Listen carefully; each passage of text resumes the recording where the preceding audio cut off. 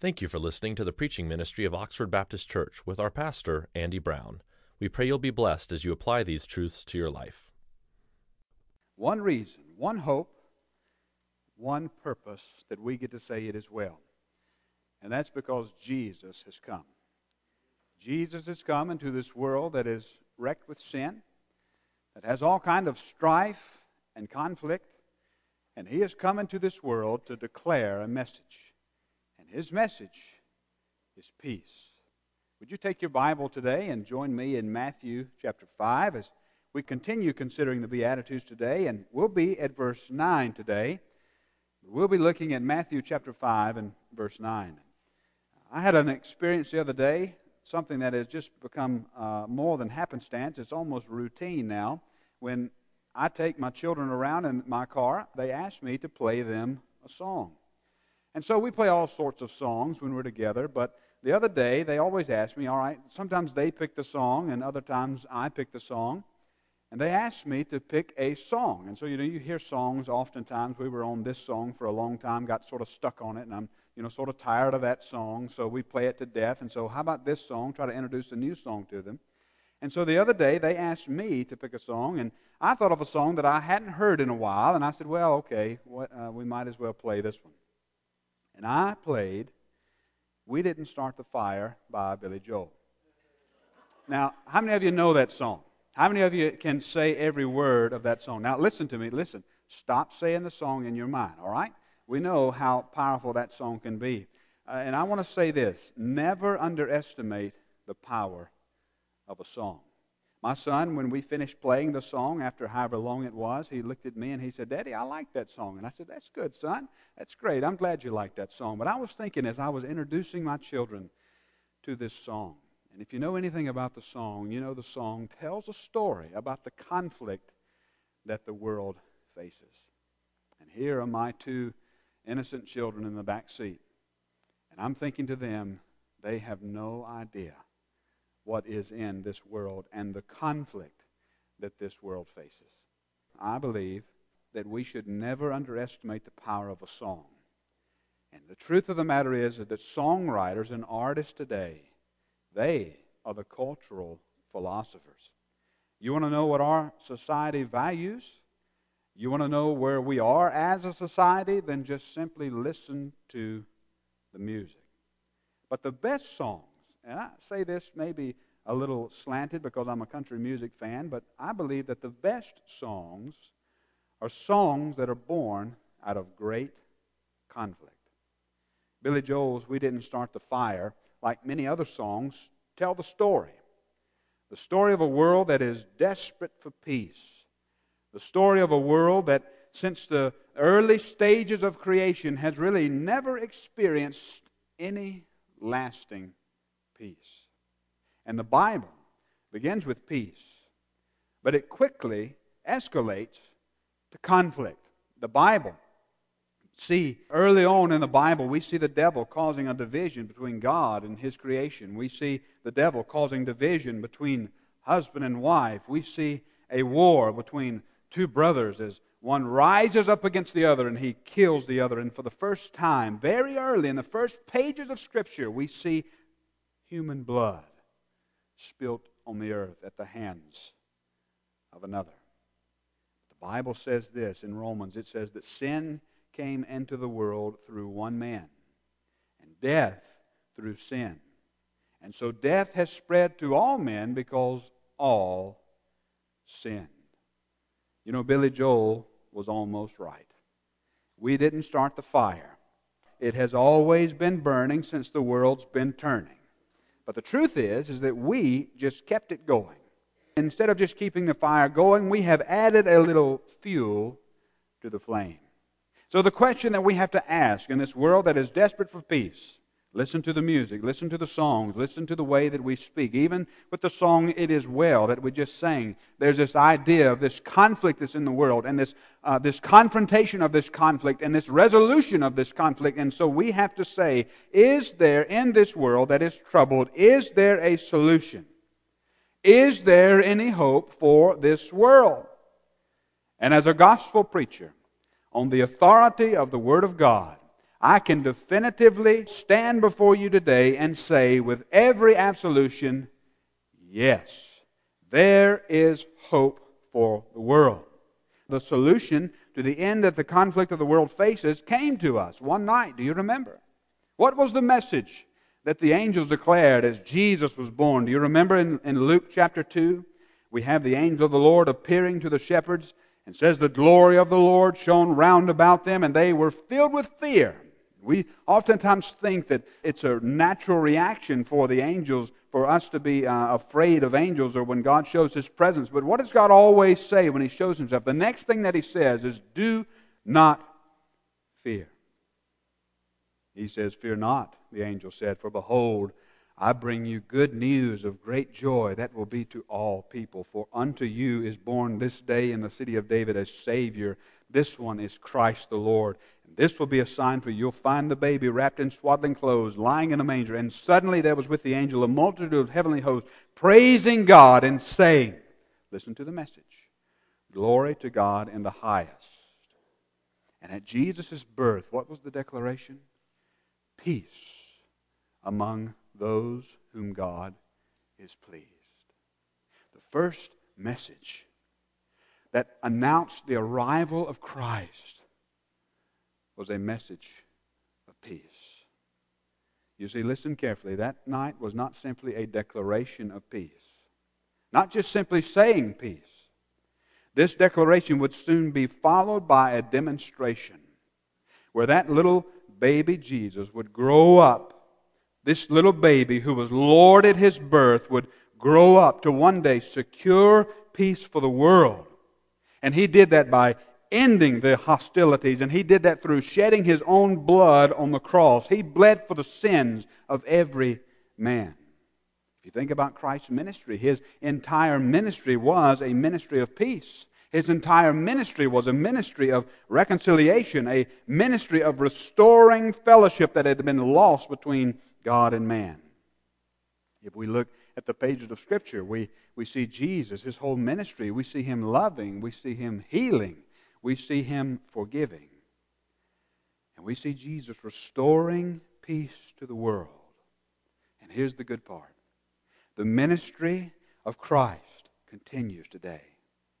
And that ministry where those angels declared peace on the world, that tiny seed of peace, we should say, is soon beginning to spread the whole earth as we take that gospel of peace into every place. And as we take that message of peace into a world that is hostile, and we say there is a king who has come, and that king came in the midst of a hostile world, even gave his own life to secure peace. And now we say that peace, because we are here preaching this Jesus to you, we can say peace now comes to the world. So we continue His ministry of peace, and one day we understand that that peace will cover the entire earth, the Bible says in Joel, as the waters cover the sea. So today in Matthew chapter 5, we get to consider our place in this ministry of peace as we hear a word from the Prince of Peace in the 7th beatitude of Matthew chapter 5. Let's read the Bible together. Hear the word of our Lord, beginning in verse 1 of Matthew 5. Seeing the crowds, He went up on the mountain, and when He sat down, His disciples came to Him. And He opened His mouth, and He taught them, saying, Blessed are the poor in spirit, for theirs is the kingdom of heaven. Blessed are those who mourn, for they shall be comforted. Blessed are the meek, for they shall inherit the earth. Blessed are those who hunger and thirst for righteousness, for they shall be satisfied. Blessed are the merciful, for they shall receive mercy. Blessed are the pure in heart, for they shall see God. Blessed are the peacemakers, for they shall be called sons of God. Let's pray together. Father, we love You. We come to this time as souls who are thirsty, souls who need the satisfaction that only Christ can give. And Father, we seek that satisfaction through Your word now, in the ministry of the Holy Spirit, as we, Lord God, lay ourselves before You and ask You, oh God, in this moment, touch our hearts with your word. Fill our every longing with only that which satisfies. Help us today to see Jesus clearly. In Jesus' name we pray. Amen. Today, from Matthew 5:9, I want to give you 3 truths. Hopefully, as we begin to paint the portrait of the peacemaker. Jesus said, "Blessed are the peacemakers." They're the ones who are going to be called sons of God. So today, I want to give us 3 marks of the portrait of the peacemaker. Christ has called us to be peacemakers. And so what on earth does a peacemaker look like? Well, number 1 this morning, and I hope you're taking notes. Number 1, a peacemaker is a person who knows the conflict that the world faces. Now, I want you to look at that text before you today. Notice that the text, the word that we're considering today, is not peacekeepers. Do you see that? The word is not peacekeepers. The word is peacemakers. Listen to me carefully today. Until Christ returns, until the kingdoms of this world becomes the kingdom of our Christ, and He reigns forever and ever, until then, we are at war. Now, our conflict this morning and this day is not against flesh and blood. Our conflict is over rulers, authorities, cosmic powers, the powers over this present darkness, against spiritual forces of evil in heavenly places, Ephesians 6:12. So that's who we fight against. Not against flesh and blood, but against these powers and principalities. But here's the good news. Read a little more. After Ephesians comes a book called Colossians. And Colossians tells us that these powers, even though they're great, they have been disarmed and they have been triumphed over. As well as these powers whom we wage war against, they have been put to shame openly by Jesus Christ through His triumph over them in the cross. And listen carefully to me. Though we are at war with a great foe, greater is He who is in us than he who is in the world. And so today we fight these forces every day. And you know that you fight the forces. I don't have to convince you, if you're a believer, that you fight these forces every day. We fight them externally, but we also fight them internally.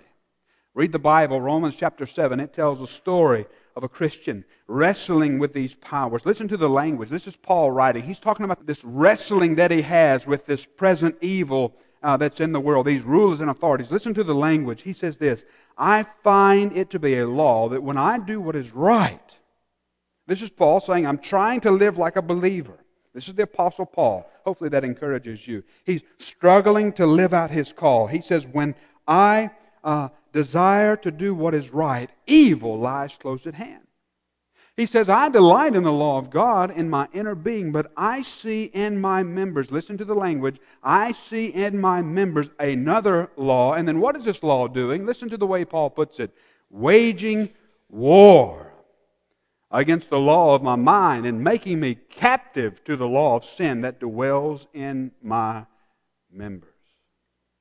So we who are Christians, we know that the conflict that the world faces, we know that there is a real and present danger in our world, and so we know better to go into the world and declare a message of peace when there is no peace.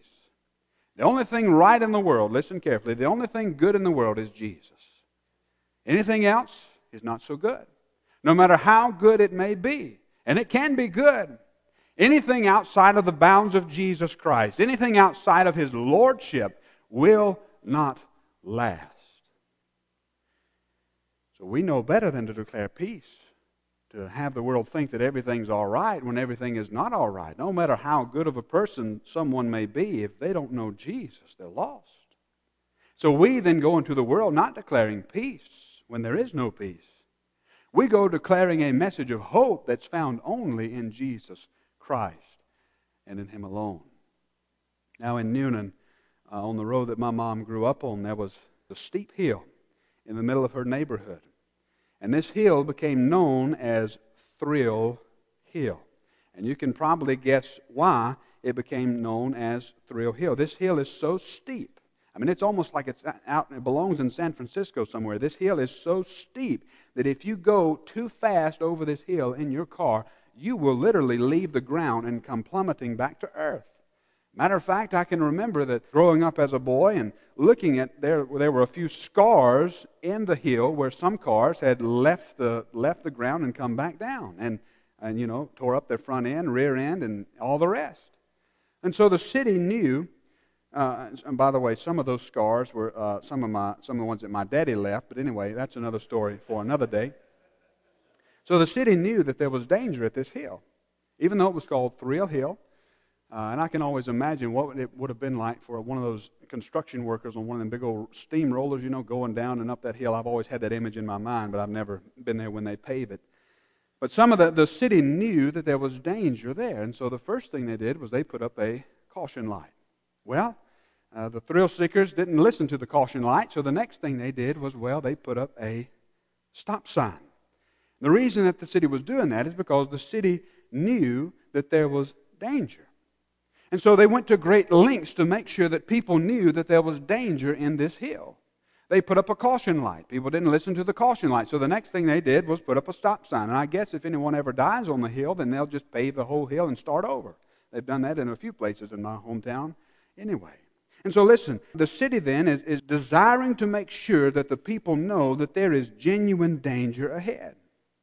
And in the same way, we take this message of the gospel to the world. We're not seeking to simply appease the world.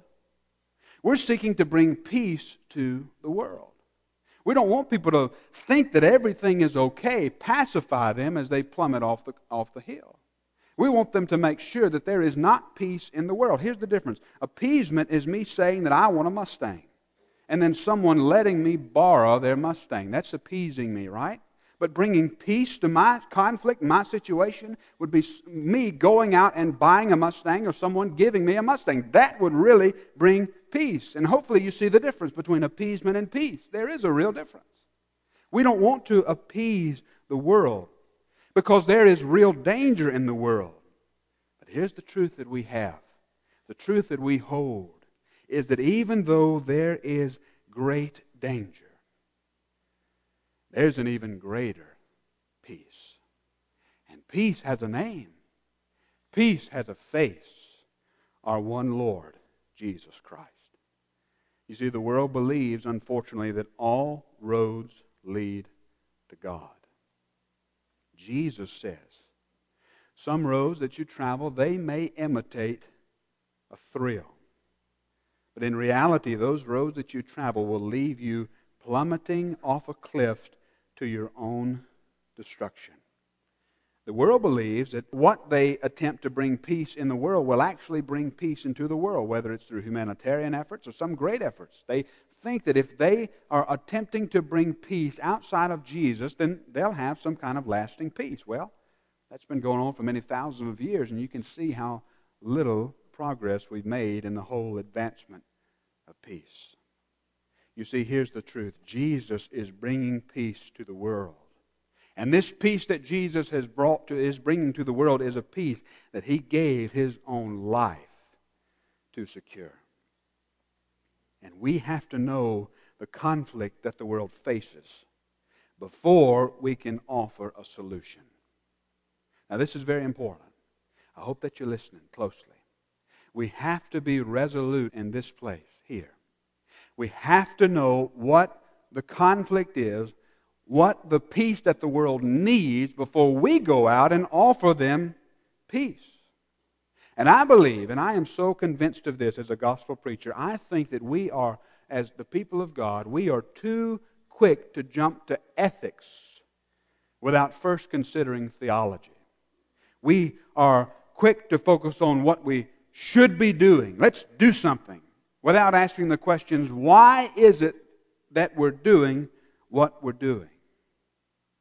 Doing the right thing is more important than doing something simply to be doing something. You agree with that? And I hear this all the time in church talk. I won't ever forget that there was a billboard in my hometown that that there was a church advertising themselves, and I want to give the church the benefit of the doubt as much as I can, but there was this picture of this elderly lady with glasses. She looked sort of mean and nasty, and the sign on the church said, "Not your grandma's church." And I'm thinking to myself, I love my grandma, and my grandmama loved Jesus. I was a little offensive, but I knew the message that they were trying to get. Or you hear the language that when we try to sell ourselves to the world as a church, we say, "Come and hear relevant messages," we tell the world. Relevant messages, we tell the world. And I've often wondered what it is that people think when they hear the term "a relevant message." Because here I come at it at an angle of a gospel preacher. And I don't think that there's anything more relevant than this message that we have, that Jesus Christ is both the salvation and the satisfaction of your souls. I know what some places say when they mean that, and at least I hope that they're talking about, we want to make sure that you're teaching clear and making sure that everything, you're not teaching above anybody's heads or below anybody. You're making sure that everybody's got what we have. But I think that we need to make sure that we are focusing our heart's effort on why we do what we do as well as what it is that we do. The why has to come before the what. If we're just going out doing something without knowing what it is that we're doing, then can we really be sure that what we're doing is what we should be doing? We believe in the proclamation of the gospel for the salvation of souls. Listen to me this morning. People need clothes. People need social ministries. They need food, and we'll give it to them as much as we're able. We will give it to them. But what good is a hot meal? What good is warm clothes if that person whom we give the warm clothes and the hot meal to lose their eternal soul in hell?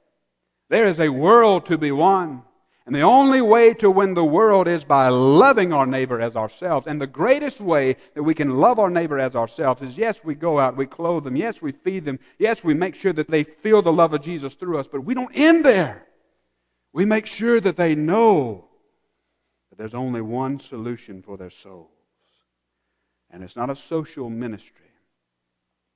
It's a Savior who came to seek and save the lost ones. I heard a story once of a church calling a business meeting to spend money on a new chandelier. There was big discussion before the meeting, which is, just what happens anytime you start talking about spending money at a church. And so they started talking about calling forward to spend money on this new chandelier. And so the moderator stood up. He said, "Can I have a second?" There was a second. Is there any discussion? And then, of course, at this point, a member of the church stood up and said, "I'd like to speak." And the gentleman said, "Sir, I don't see any reason for us to get a new chandelier. I don't know many of us who can even spell chandelier, let alone anybody in this church who knows how to even play one. What we need to be talking about is how to have lights in the church instead of talking about how to have a new chandelier." Now, the gentleman was really good, right? He was focusing on the right things. But he was focusing on doing over being. We need to focus on being, what it is the world needs. Then when we determine what the world needs, then we can take what they need to them. And it may be that we take what they need in the form of a hot meal. It may mean that we take what they need in the form of a pair of new shoes. We don't just simply leave it there. What souls need is salvation. What people need is a peace that will satisfy the conflict in their hearts. And there's only one person who has brought peace. There's only one person who has secured peace. And so before we do, we best make sure that what we are doing is what we need to be doing. And this is where a good theology comes in. Think about this. Is there one way for us to deal with every problem in the world? Now, there's a lot of problems in the world. But I want to tell you, the problem in the world is not sex trafficking. That's an egregious problem. The problem in the world is not hunger. The problem in the world is not poverty. The problem that the world faces, and all of these things, as horrible as they are devastating results of one major problem.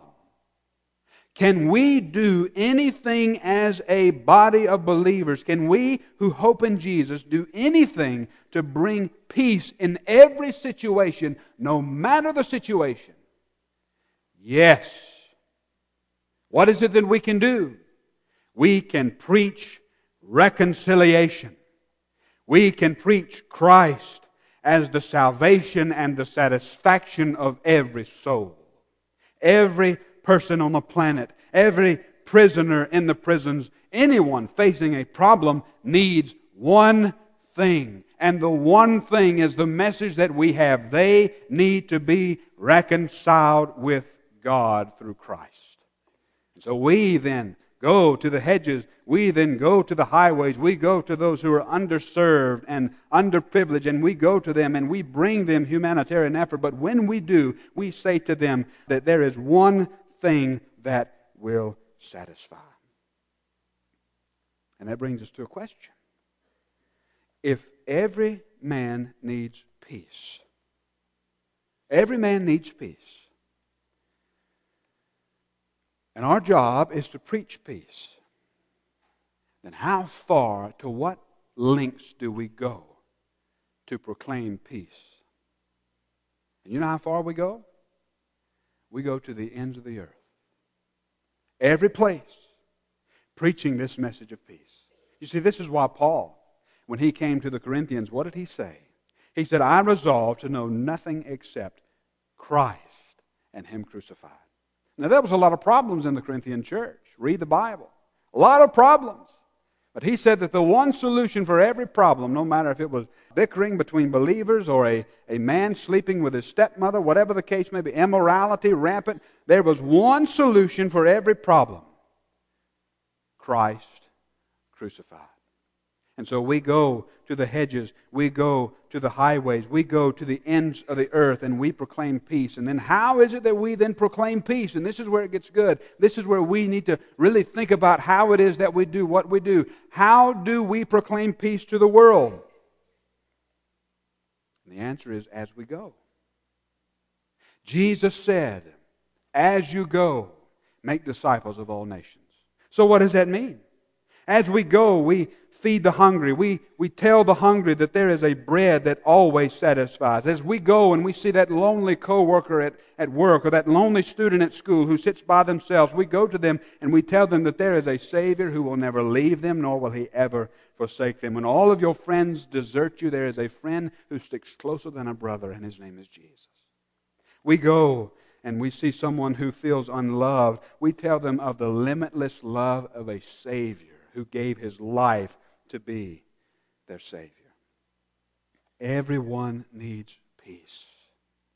And Christ both has come to give us peace, as well as He has called you and me to take this peace and declare this peace to the world. Blessed are the peacemakers. The second portrait this morning of a peacemaker. Number 2 is, of course, if we're going to proclaim peace, then we ourselves have to be at peace. It's not enough for us to be inauthentic. The world needs authenticity. The world doesn't need a Band-Aid for their problems. The world needs a solution. The world needs a remedy. The world needs reconciliation. And so if we're going to be peacemakers, if we're going to proclaim peace, then we have to ourselves first be at peace.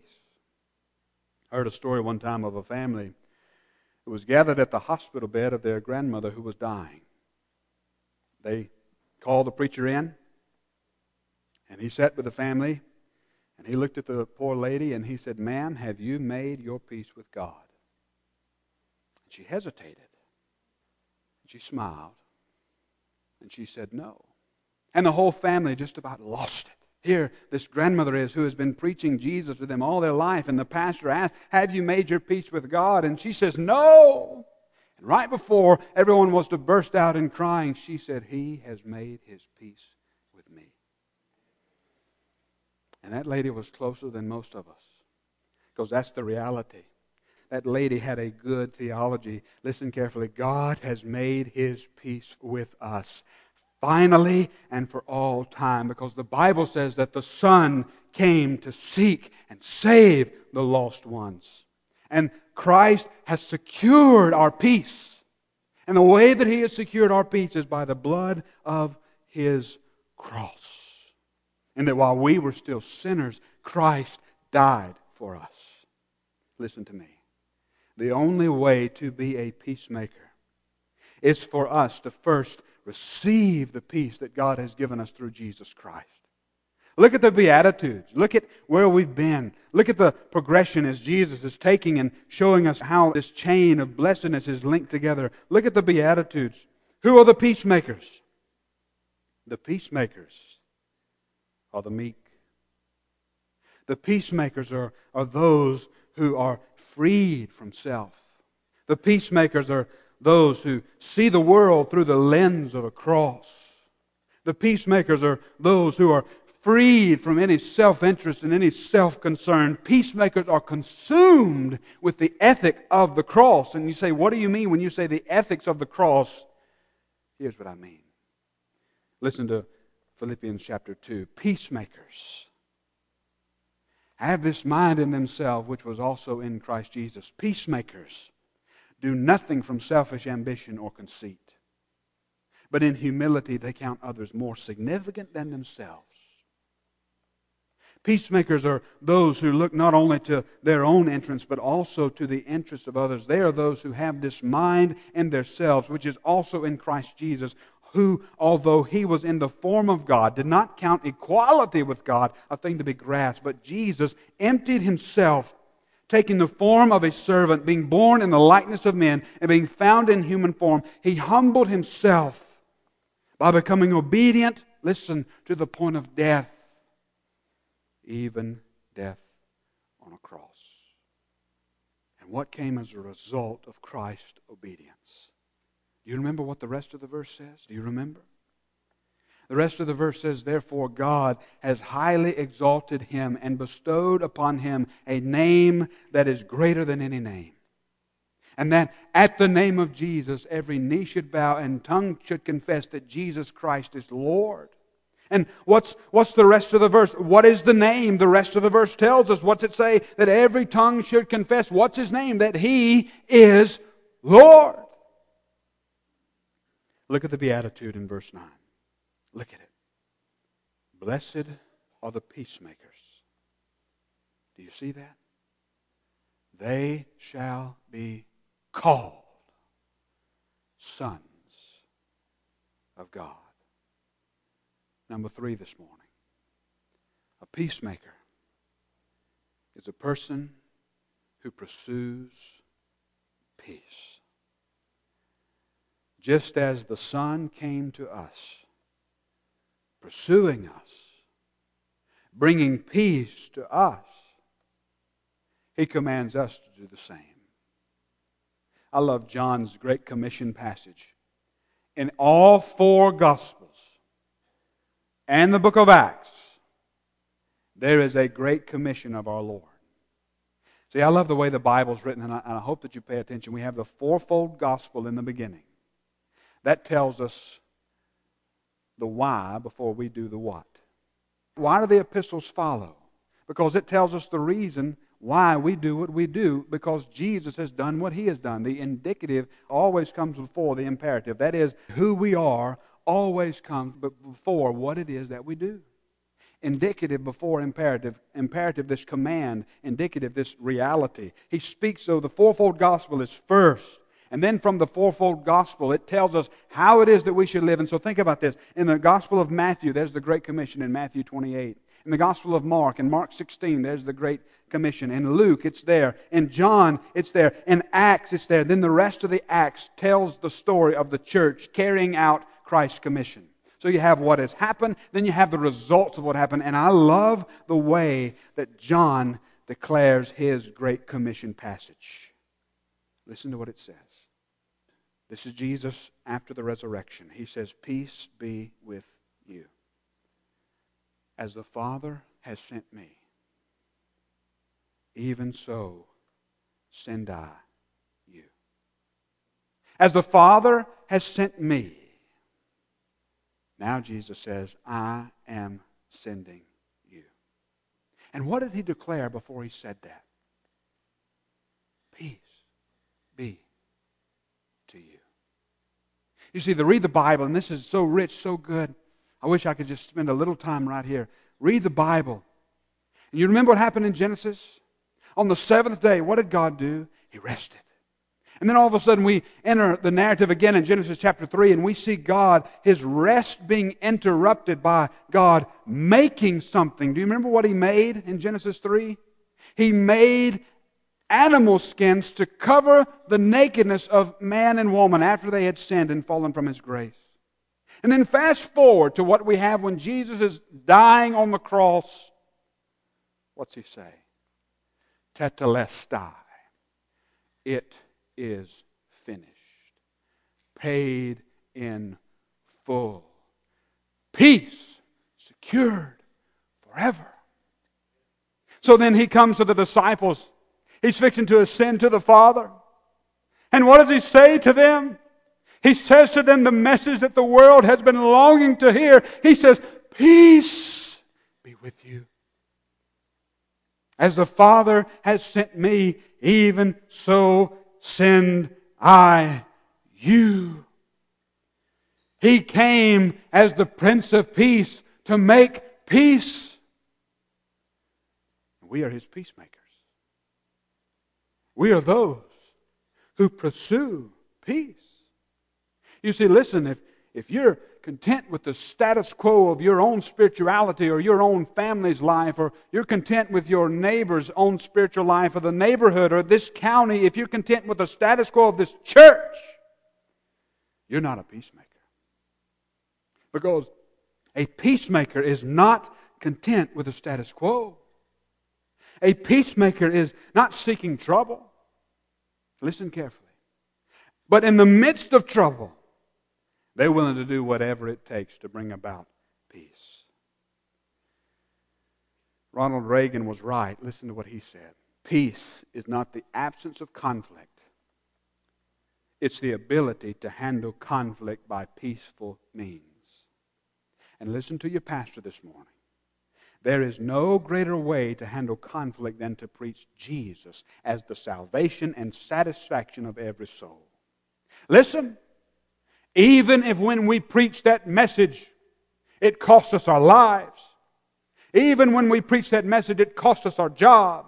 Even if we preach that message and it costs us our family and our friends, even if that message conflicts with every other message, we are peacemakers, not peacekeepers, and so we proclaim peace. You see, pursuing peace doesn't mean we're seeking appeasement.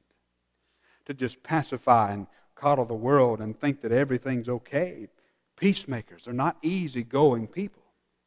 They are people who are troubled by the lack of peace, and in every situation they seek to make peace, even if seeking that peace costs them their own lives. I think a peacemaker is pretty easy to spot. A peacemaker is one who doesn't say much. But when he or she does speak, people listen. Now this is opposite of the other guy, the quarrel maker. The guy who has trouble, or the gal who has trouble controlling their tongues. Peacemakers, no, they're the ones who don't run their mouth at anything and everything. They're the ones who are silent but sure. I was in a church one time, and I had an individual come up to me and say really some nasty things to me. I'll never forget it. And then this person had the audacity, after they saw my face and the hurt that they had caused on me, they looked at me and they said, well, at least I said it to your face. At least I didn't say it behind your back. To which I responded, that's true. You didn't say it behind my back, but that's not the problem. The problem is not that you didn't say it behind my back. The problem is that you said it at all. There's some things that don't need to be said, whether it's to a face or behind the back. Peacemakers are those who know when to speak and who knows when not to speak. I think James was right when he said that the tongue was the smallest way to see a forest set ablaze. And I know some, maybe some of you here today, who would do well to practice peacemaking in the way that we speak. Oh, not just to people's faces, but behind people's backs. And I think about the craze that we have and I think it's an epidemic, honestly, in our society, this thing called social media. Golly, I'll say this, we need more peacemakers on Facebook and Twitter. We need more people who are willing to not be so self-interested and self-concerned. And you don't have to reply to everything. You don't have to say everything. We need peacemakers in this world. A peacemaker is also one who goes out of their way to think of others. Being a peacemaker doesn't mean that you're just idly sitting by. Remember what Jesus said? What did He say? If your enemy is hungry, if they're thirsty, if they're naked, then we go to them. Go out of your way to meet the needs of others. And if someone is not at peace with you, then you go to them and you take the peace to them. And the Bible says, live at peace with all men as much as you are able. It doesn't say as much as they're able with you. It says, live at peace with all men as much as you are able. You see, peacemakers take the initiative. Here's the reason. We go to our neighbors. We don't wait for them to come to us asking for bread. We go make an excuse. Maybe we don't even need bread. We just need to knock on the door and say, hey, man, you got any bread and eggs? And by the way, can I tell you that Jesus loves you? We go and we take the initiative. You know why? Because we understand that God has taken the initiative to seek and save us. Come to think of it this morning, peacemakers, I believe, are the most approachable people there are in this world. You know why the world hated Jesus? You know why the Pharisees hated Jesus? Well, one of the reasons is He was a friend of sinners. He came seeking and saving the lost ones. Jesus came to this world with an olive branch of peace, not with an arrow. Jesus came with an olive branch, and I wonder if the same can be said of me and you. If we are quick to preach peace to the world, if people can come and approach us without any fear of us judging them for who they are. Listen to me this morning. I want to ask you, at the end of this message, are you convinced this morning that the world's one problem is a sin problem? Are you convinced that no amount of sinning is greater than the salvation that Jesus offers? Have you received the peace of God through Jesus Christ? Are you pursuing peace with the world? Hear what God says. Blessed are the peacemakers. They shall be called sons of God. I didn't even get to say this, but it's good. You see that word called there? You see it? It means owned. It speaks of ownership. So here's what the Bible is clear about. If our motivation is not the peace of the world, we have to evaluate whether or not we have the right to be called sons of God. The world needs peace. And only Jesus can bring peace to the world. Our job is to tell the world that the battle is over. Our job is to tell the world to cease striving and know that He is God. Our message to the world is that there is no more fighting, no more war, no need for striving against God. Our message to the world is that God has sent His only Son into the world to be our peace. Lord in heaven, please make us peacemakers. Would you pray with me? God, we love you. And we are grateful for the way that you love us. We're thankful, Lord, that you decided to come into a hostile place, to come and bring a message of peace to the world. And Father, I pray for those here. Maybe they're not at peace. The reason they know why they're not at peace is because they are striving to earn their own salvation instead of laying their lives down before Jesus. Jesus has already given peace. He's already secured peace.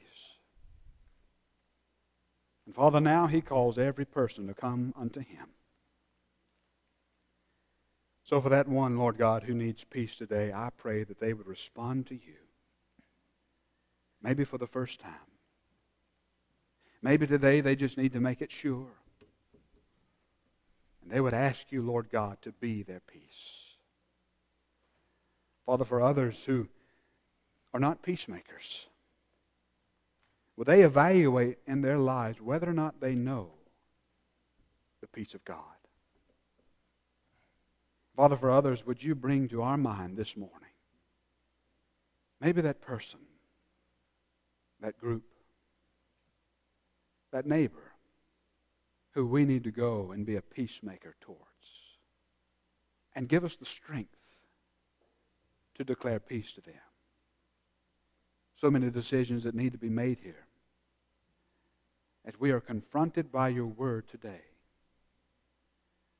we pray that You would give us the grace that we need to be all that You've called us to be. And we thank You, Lord God, for doing this. Even in a message like this, You're calling us close to Yourself. And even though it may be difficult, we thank You for it. In Jesus' name we pray. And all of God's people said, Amen. We pray God will use this message for His glory in your life. If you would like more information, please feel free to contact us at info@oxfordbaptistchurch.com. Oxford Baptist Church is located in Oxford, Georgia. If you're close, we'd love to meet you.